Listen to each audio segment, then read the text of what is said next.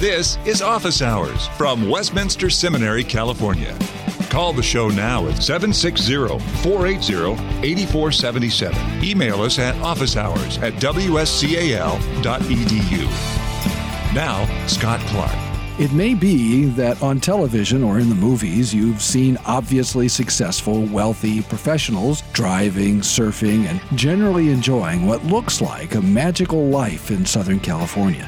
TV glitz aside, there is some reality to that portrait, and one place it's found is in what is known locally as South Orange County, where expensive cars and high-end stores and private schools seem to be the norm more than the exception.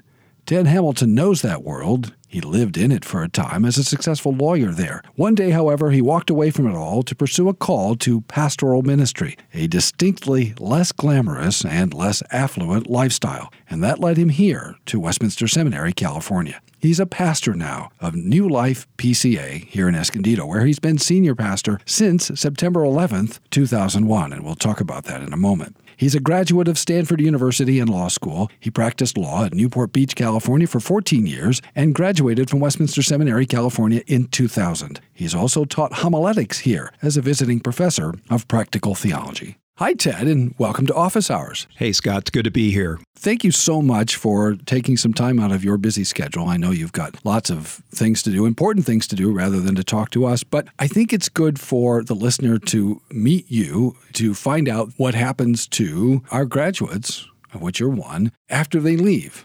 That there's an outcome. And that outcome is that men go out to become ministers of Word and Sacrament, and they're actually meeting with people, standing in the pulpit, preaching the Word of God, counseling, visiting, working with their sessions and consistories, making hospital calls, and all the kinds of things that ministers are supposed to do. But before we get there, let's find out a little bit about you. So where did you grow up? I did grow up in Southern California, born in Northern California. Mom and Dad raised us in Southern California, first out in the San Gabriel Valley and then in Orange County. Okay. Through junior high and high school. So you can say, dude, with genuine conviction, right? Absolutely. But I'm not going to do that on this show. Okay. Well, we'll see. We'll see if we can coax it out of you. So do you surf? No, I don't. I did own a surfboard and surfed a little bit back in the day, but no. What do you do that's distinctly Southern Californian, or how did you recreate as a boy? From junior high on, I got into sailing. Oh. And so I sailed everything I could. I was kind of a dock rat. Crewed on a lot of different boats, did a lot of racing. Oh, very good. Enjoyed it a lot, yeah. I did not know that. I can kind of see that. So have you ever been hit by that sail when it comes over and you're supposed to duck? Absolutely. Is it as bad as it looks? Yes. It looks terrifying. I mean, as a boy who grew up in Nebraska, there's not a lot of sailing. I mean, occasionally for a couple of weeks in July, you might see somebody out on a man-made lake or something, but... Yeah, no, it hurts. Okay, that's good to know. So tell us about your religious upbringing. Where were you raised and all of that? Grew up in a Christian home, but my mom and dad weren't particularly theologically sophisticated, and wherever we moved, Mom and Dad looked for, I think, probably the best, soundest evangelical church they could find. So in my younger years, it was sort of a denominational grab bag. We ultimately landed, about the time I started high school, in a solidly evangelical mainline Presbyterian church. And that's where I spent my high school and college years. All right. And then at some point, you ended up in a large evangelical sort of Bible church. How would you characterize it?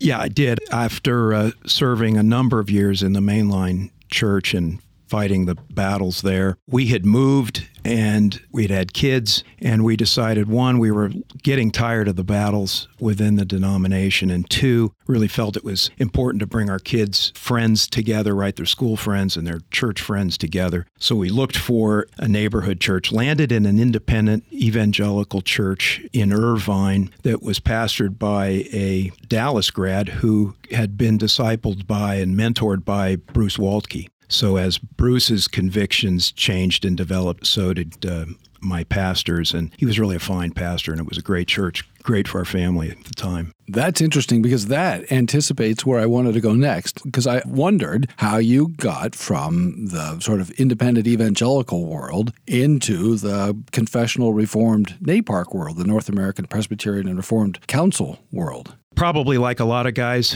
I got exposed as, grew in the faith, studied, going to Sunday school classes and whatnot, got exposed to the usual suspects at various times. Francis Schaeffer, J.I. Packer, John Piper, Jim Boyce, Sinclair Ferguson. And then late 80s, early 90s, a buddy of mine turned me on to the new preaching ministry of Tim Keller, and I started getting Tim's cassettes. So that dates you a little bit.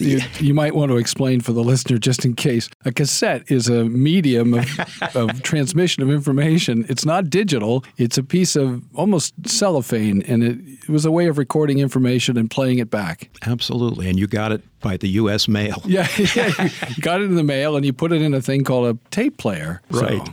And that was really kind of at the end of my sort of pilgrimage into increasingly reformed convictions. So really as a young man coming out of college, reading, studying, talking with friends, I grew in those convictions. And that's what I was looking for in a church and what I was ultimately looking for, of course, in a seminary. And as a professional, you are a high-powered, Orange County lawyer. And you start to think about maybe changing vocations. Walk us through that. Again, I've wondered about that, what that must have been like, and the struggle that you must have endured as you're thinking about walking away from everything that the world says is desirable. I mean, honestly, there are few places more beautiful in the United States than Newport Beach, and few lifestyles more coveted than being a Stanford law grad in a successful law firm living in Newport Beach. And you're thinking about walking away from it all and going down to a moderately sized seminary in San Diego. To do what? To become Presbyterian minister. As people look at things from the outside, that seems a little crazy. It did then, too. It certainly did to my partners. You're listening to Office Hours from Westminster Seminary, California. So you're a partner in this firm. So that's an even bigger investment in this thing. Because that's not easy to do if people don't understand. Not everybody makes partner in a firm like that. It's a bit like tenure in an academic institution. And it was a wonderful firm and wonderful colleagues. And I had a really wonderful career there. But as time went on, I began to sense a growing desire to do the work of a pastor. And it began to conflict with my desire to practice law. It took a long time, Scott. We're talking about, years that this process was ongoing. I was talking about it. I was in a small group of men, Christian guys, 6 of us, and I would share with them, and they walked with me through the whole process, prayed with me. I think one day when I actually began to think maybe this is a call is I remember meeting with that small group and telling them, guys, when we're sitting in church and we're looking up at the pastor, don't you think he's got the best job in the world? Don't you want to do that? And how many people said yes? Well, they all looked at me like I'd lost, like I had 3 heads. Like, are you kidding? That's the last thing we want to do. And I realized, I thought everybody thought that. Oh, interesting. And in a sort of a humorous way was the beginning of my thinking, man, maybe this really is something that God is calling me to. That's a great illustration of the sense of internal call. In case the listener is wondering, well, how do I know what an internal call sounds like or feels like? Well, that's part of it, right? You're sitting there and you're watching the minister and you're thinking, I could do that, or I'd like to do that. I think that's a wonderful thing to be able to do, to expound Scripture to a congregation. Because as you experienced in your small group, not anybody else in that group thought that way. So the fact that you thought that way is kind of an indicator that something's happening inside you. Absolutely. And I didn't take it lightly. So I deliberately then began to seek opportunities to serve in the church. I was still at that point in the mainline church. I became a ruling elder in it. I began to teach Sunday school, seek out the judgment and wisdom of men I respected. They'd listen to me. Is this something I can do? Is this something you think I've got gifts for? And, increasingly got confirmed. We knew it was going to be Westminster. I knew it was going to be Westminster if I did go to seminary. So we visited the seminary a few times, met with President Godfrey, and, Linda and I began to pray seriously about it. I didn't want to do it if Linda wasn't on board.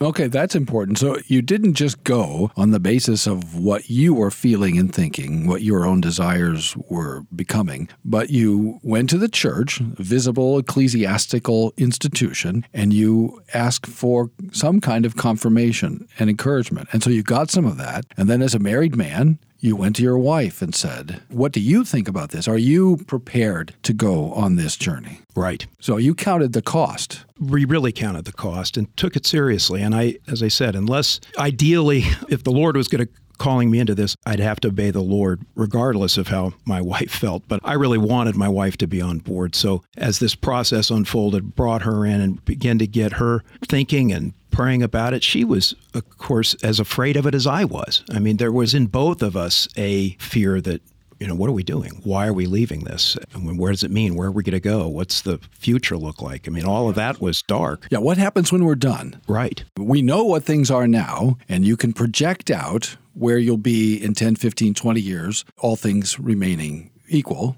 right? Nothing dramatic happening. So you can kind of project, look around, and see how things will likely turn out in the ordinary providence of God. But when you make a radical course change, to use maybe some nautical imagery, and you steer away or turn away from the wind or whatever you do, you'd make a change like that, you don't really know what happens. No. You're going off a chart now that's not on the chart anymore, right, to torture this thing to death. As I thought about seminary, I mean, I could think about it's a 3-year window, right? We could do this in 3 years, Linda, and I think we can do this. But beyond that, I don't know exactly where the Lord is calling me. To make a long story short, I remember driving home from an afternoon here at the seminary, and we sat in on some classes, in particular a preaching class with Dr. Clowney. And we were driving home, and we were driving through Camp Pendleton on our way back home. And it was quiet in the car.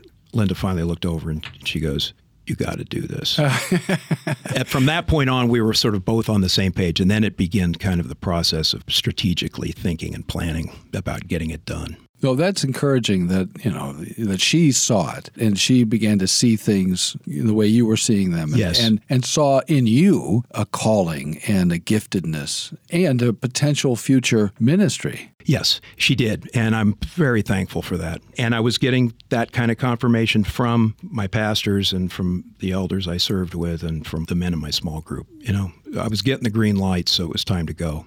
I think it's important for the listener to hear that story because every student who's thinking about ministry goes through typically something very much like that. But we don't always spell out the story in detail so that folks, as they're considering this, can see that, no, I'm not the only one who's wrestling with these things, particularly if you're second career. But even if you're, coming out of university and you think, well, okay, if I go to seminary, then what? We live in an age of anxiety and uncertainty, and people want guarantees sometimes. And the truth is, really, there aren't. And ministry is risky. Because you don't know. You don't know where you're going to be called. You didn't know you were going to be called here in Escondido. When I was in seminary, we were thinking, I'll probably end up in Eureka, South Dakota. That was either Menno or Eureka or Sutton, Nebraska. And we didn't end up in any of those three places.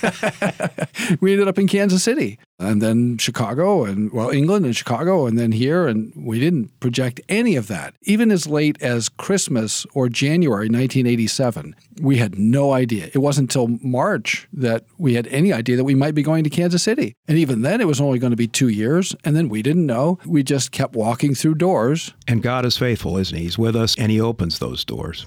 So it is an act of faith, right? You can't nail everything down. You do have to trust the Lord for the outcome. Absolutely. I'll tell you, Scott, one day I distinctly remember is having now gone through what was probably at least a 4-year process. The day I, in my Brooks Brothers suit, walked down the hall from my law office to the managing partner and said, "Can I talk to you a minute?" and closed the door behind me. That's when it really got real. Sure. You talk about faith. Because you're walking away from pretty, as the world looks at things, a comfortable living. Not to say there's no stress or no pressure. You don't earn a comfortable living usually without a fair bit of stress and pressure, right? But you're walking away from a known thing. That's right. And as you say, it gets real. Now you're going on this journey where you don't know the outcome. And can you go back? Who knows? Right. One thing I do want to say, though, Because we had gone through this process and been praying and talking with each other for so long, we both got to the point of realizing we had to do this. We're ready. God was calling us to do this, therefore we have to do this. And so what looked to everybody else like, I was stepping off a cliff, actually felt to us like we were stepping off a curb. We realized we were obviously leaving things behind and that we had worked long and hard for. Nevertheless, we were also just as convinced that this is where the Lord was leading us, and therefore it really wasn't as big a step as I think everybody perceived it to be when the news finally got out.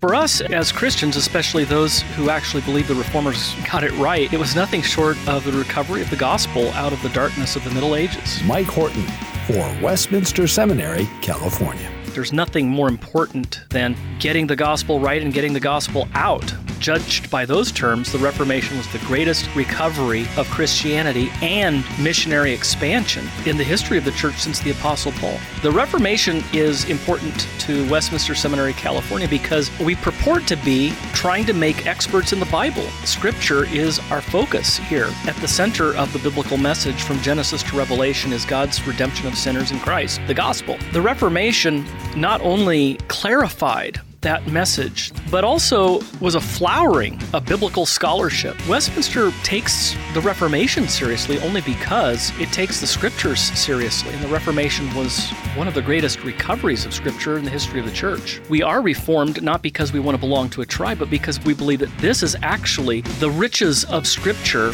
for the whole church, and it's not something that we possess, but something that possesses us. WSCAL.edu, 888-480-8474. Westminster Seminary, California. For Christ, His gospel, and His church. And that's important, that the Lord does prepare you and enable you and sustain you so that, as you say, and I like that imagery, from the outside it looks like you're going off a cliff, but experientially, existentially, at the moment you're making the decision, the Lord has so worked in you that you are confident that He's taking care of you, and it isn't really as big a thing as it might look. Absolutely. That's important. If the listener is thinking about that or knows somebody who's thinking about this very thing, that's important to know too, that the Lord does prepare you, work in you, and arrange circumstances. And you can't always say, how? Students say, well, how will this go? And I say, well, I don't know the future, but I know God who's in charge of the future, and I can talk to Him about this, and we have His promises, right? That's right. So that's important. So, and you said just casually in passing, of course, it would be Westminster. And not everybody would necessarily say that. So explain why you said to yourself, well, of course, it would be Westminster Seminary, California. Well, I was in South Orange County, living in Irvine, working in Newport. So I wanted to be able to stay in my home, have my kids stay in their schools. We were in a good church. So if we could possibly pull this off, we wanted to stay where we were. There were some options up there closer, but given my theological convictions, given my age, and I was 41, I knew I got to get busy on this. I could go to another seminary that didn't completely jibe with my theological convictions, and I could learn, and I could argue with the professors, and I could sift out the good from the bad. But if I had a choice, I would rather go with an institution that was consistent with my theological convictions, and I didn't want to spend the time to sort of sift and argue with the professors. And Westminster was then the obvious choice, although it involved a bit of a commute. It was 69.8 miles from my garage to my parking spot in the parking lot here at the seminary. So I was driving 140 miles a day. And that's a lot, even by Southern California standards. Yeah. Because we're inland a little bit, so you're going over to the coast and then up the 5, and it doesn't take much for everything to go sideways on the 5. Absolutely. So, are you listening to lectures in the car, or how are you passing the time? In the first year, I took English Bible, and one of the requirements was that you had to read through the whole Bible in English. So in that first year, I was listening to the Bible on tape. Which, by the way, is a great thing. People maybe don't realize what a powerful thing it is to listen, just hear somebody reading the Word of God. Absolutely. It was meant to be heard, by the way. I still remember listening to the Gospel of John and hearing something that struck me that I hadn't really noticed before on the way to do a Bible study in a nursing home. And I still remember that episode, and it was from hearing. It's powerful. That's powerful. And I listened to some sermons. In the preaching classes, you were required to listen to some sermons, so I would check out sermon tapes. I refer back to your discussion so that people understand the ancient technology. Yeah, what that was. Kind of like an MP3, only different. Right. So you're listening to stuff as you're going back and forth. Were you able to keep everything together, even though you're spending, at least an hour and a half each way? It was an hour and a half each way, 3 hours a day in the car. I did okay. Linda got concerned when I let it slip one night that I was doing flashcards on the 5 at about 75 miles an hour. And I do remember losing a few of those flashcards out a window once and taking the Hebrew exam and realizing I was missing a few of the vocab words. I knew which flashcards had ended up on the freeway. Yeah, children, don't do that now as you're driving. Pastor Ted is not recommending that either you text or that you are doing your Greek or Hebrew vocab cards. So absolutely. Please don't. All right. You said also that you began your ministry on 9/11, which is a very interesting thing because as you and I are sitting in the studio now, we've just passed the 15th anniversary. And this episode will come out sometime after that. But you and I both have spent some time over the last 2 weeks watching documentaries associated with 9/11. So tell us about the beginning of your ministry. You hadn't actually even been installed yet, or I don't know if you'd been ordained. So tell us what was going on 9/11 as you began at New Life PCA.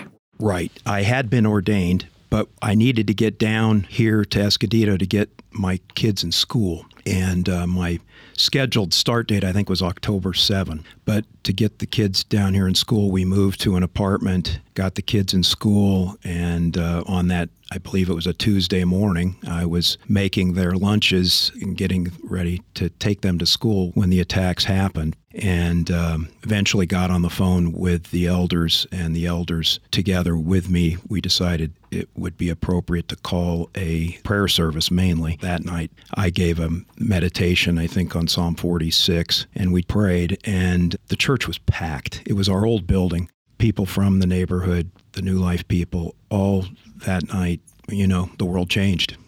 And we were all reeling a bit and certainly the Christians needing the comfort of leaning on a sovereign God in the midst of that tragic day. You're listening to Office Hours from Westminster Seminary, California. What a way to begin your ministry. It really is a kind of baptism under fire. Because you haven't actually even officially begun yet, and suddenly you're putting together a prayer service to which members of the community are attending. It's one thing to meet with people in your own congregation where you kind of have a shared understanding of how the world works. You say that God is sovereign over all things, and it's a hard providence to experience and a tragic, terrible thing to have watched. Again, depending on how old the listener may be, the memories may not be all that sharp. If you're 21 or so, or younger than that, it's just a videotape. But you and I, we watched it in living color with all the uncertainty, not knowing quite what was happening. At first, it was a small plane. It was an accident. And then, of course, we saw the jet. We saw on television the second jet hit the second tower, and then the reports of the Pentagon and maybe the White House and all kinds of uncertainty. And we really didn't know. The president is in a jet flying around. We don't quite know where he is. He's in Louisiana. Then he's in Air Force One. We don't really know. And so it was a very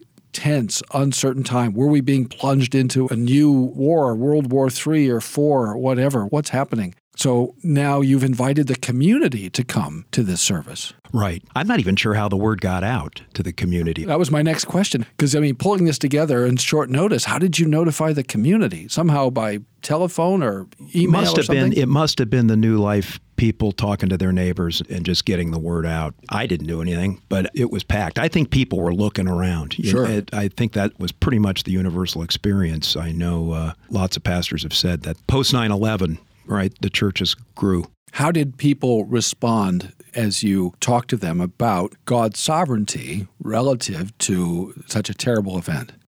Scott, I don't actually remember, words that they've responded. We were all kind of numb. I think we came out of there. I know I came out of there, walked out of there, just feeling grounded again. I think we all felt like we were on shifting sand that day, not knowing what was happening and knowing that the world had changed, but knowing that we still serve a God who's in control and who does not change. And I think we all left there better prepared to face the challenges of the next day. It really was essential to get people oriented. Disoriented is a good way to describe, just watching the documentaries the last couple of weeks. It's like going through it again and seeing the panic on people's faces and watching, and now there's video coming out that we didn't even see back then. Video shot by college students from a dorm at NYU on the 32nd floor that's quite gripping and really affecting. So we need to, as you say, be reoriented that, yes, God is sovereign and that nothing comes by chance, but everything comes by his fatherly hand. Absolutely. Yeah. So how is ministry, as we begin to draw this to a close, how is ministry different from the law? You've spent all those years, almost about equal amounts of time now, as a pastor and as a lawyer. So now you have a way to compare the two phases of your life. Scott, that's a good question. I think and I'll get to answer it, but I think actually the similarities may be more interesting between the practice of law and ministry. The similarities are striking. One, both are arenas of service, right? You're serving people. Both involve long hours.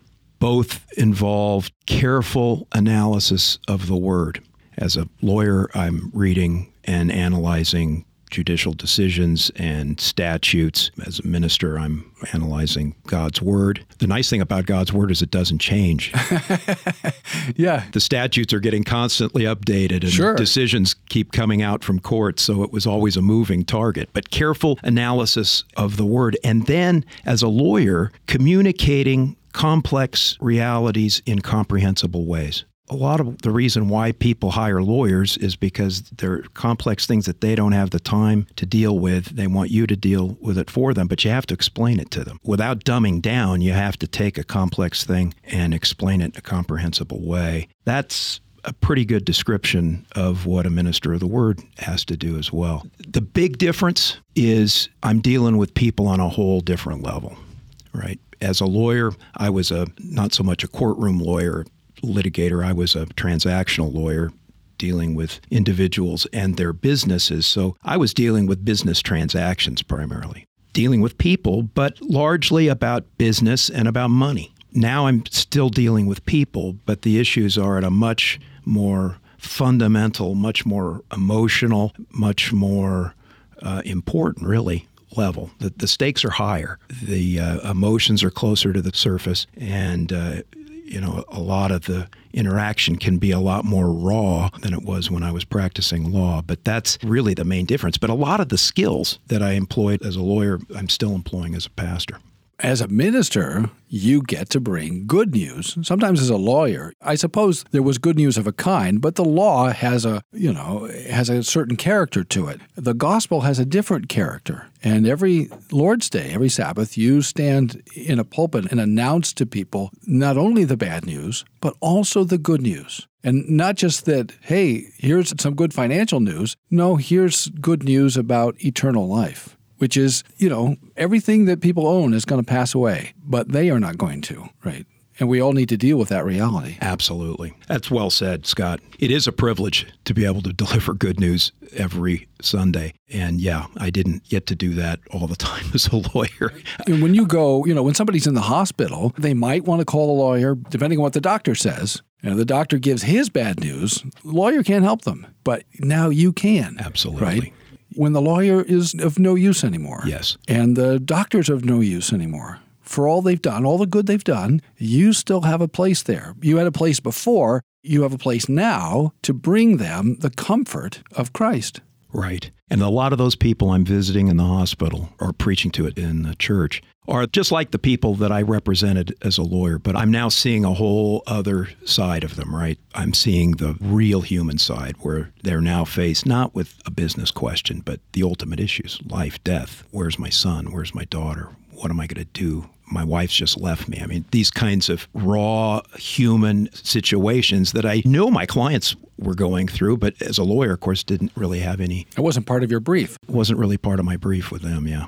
You have taught preaching here at Westminster Seminary, California, and you are now an experienced preacher. What do you think you've learned both as a preacher and then also teaching preaching here at the seminary?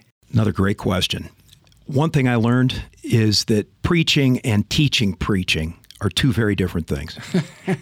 And it makes me respect even more what you do, Scott, and what the teachers of preaching do here. The teaching skill is different. You know, it's one thing to preach. I found out it was a very different thing for me to face a group of seminarians and tell them how I do or teach them how I do what I do. That's a different skill set. One I'm still learning and one I appreciate. I learn that there are common mistakes that preachers make, and young preachers make them more often than seasoned preachers. Probably the two most common are trying to pack too much in, and there will be plenty of people at New Life that say, I haven't learned that one yet. Well, one sermon at a time. Ask the students. I'm always telling them, one sermon at a time. You've got your whole life. You don't have to preach 3 sermons, just one. Absolutely. And you can always preach that text again and say it a different way. So packing too much in is an obvious common mistake. And then not telegraphing sort of the structure more clearly, telling people where you're going, how you're going to get there, and then once you've done that, tell them where they've been, right? You can't be clear enough from the pulpit, because if it's clear in your mind, you've got to make it clear in their minds. And sometimes I think it's hard to convince students that you really have to do more than you think you have to do to allow people who are just listening to really follow and stay engaged with your sermon. That's something that's hard to learn, but the better we get at it, I think the more effective we get. The last thing is, I think, an encouraging thing, that as a teacher of preaching, you hear a lot of beginner sermons, and some are great, some are not so great. But what you learn is that even the not so great sermons deliver the message. And it's a great reminder to me that the power is in the word, it's not in the man. And that even a poor preacher can, if he's communicating the word faithfully, can be effective, because it's not really in him, right? The Lord uses his word. So that's encouraging, and I hope that encourages students of preaching, that we don't live and die by our proficiency. Our proficiency is never going to be perfect, but God's word is sufficient, and he will use even our poor efforts to get his work done, and that's a good thing to remember. Thanks for listening to Office Hours from Westminster Seminary, California. Don't miss an episode. Subscribe now to Office Hours in iTunes.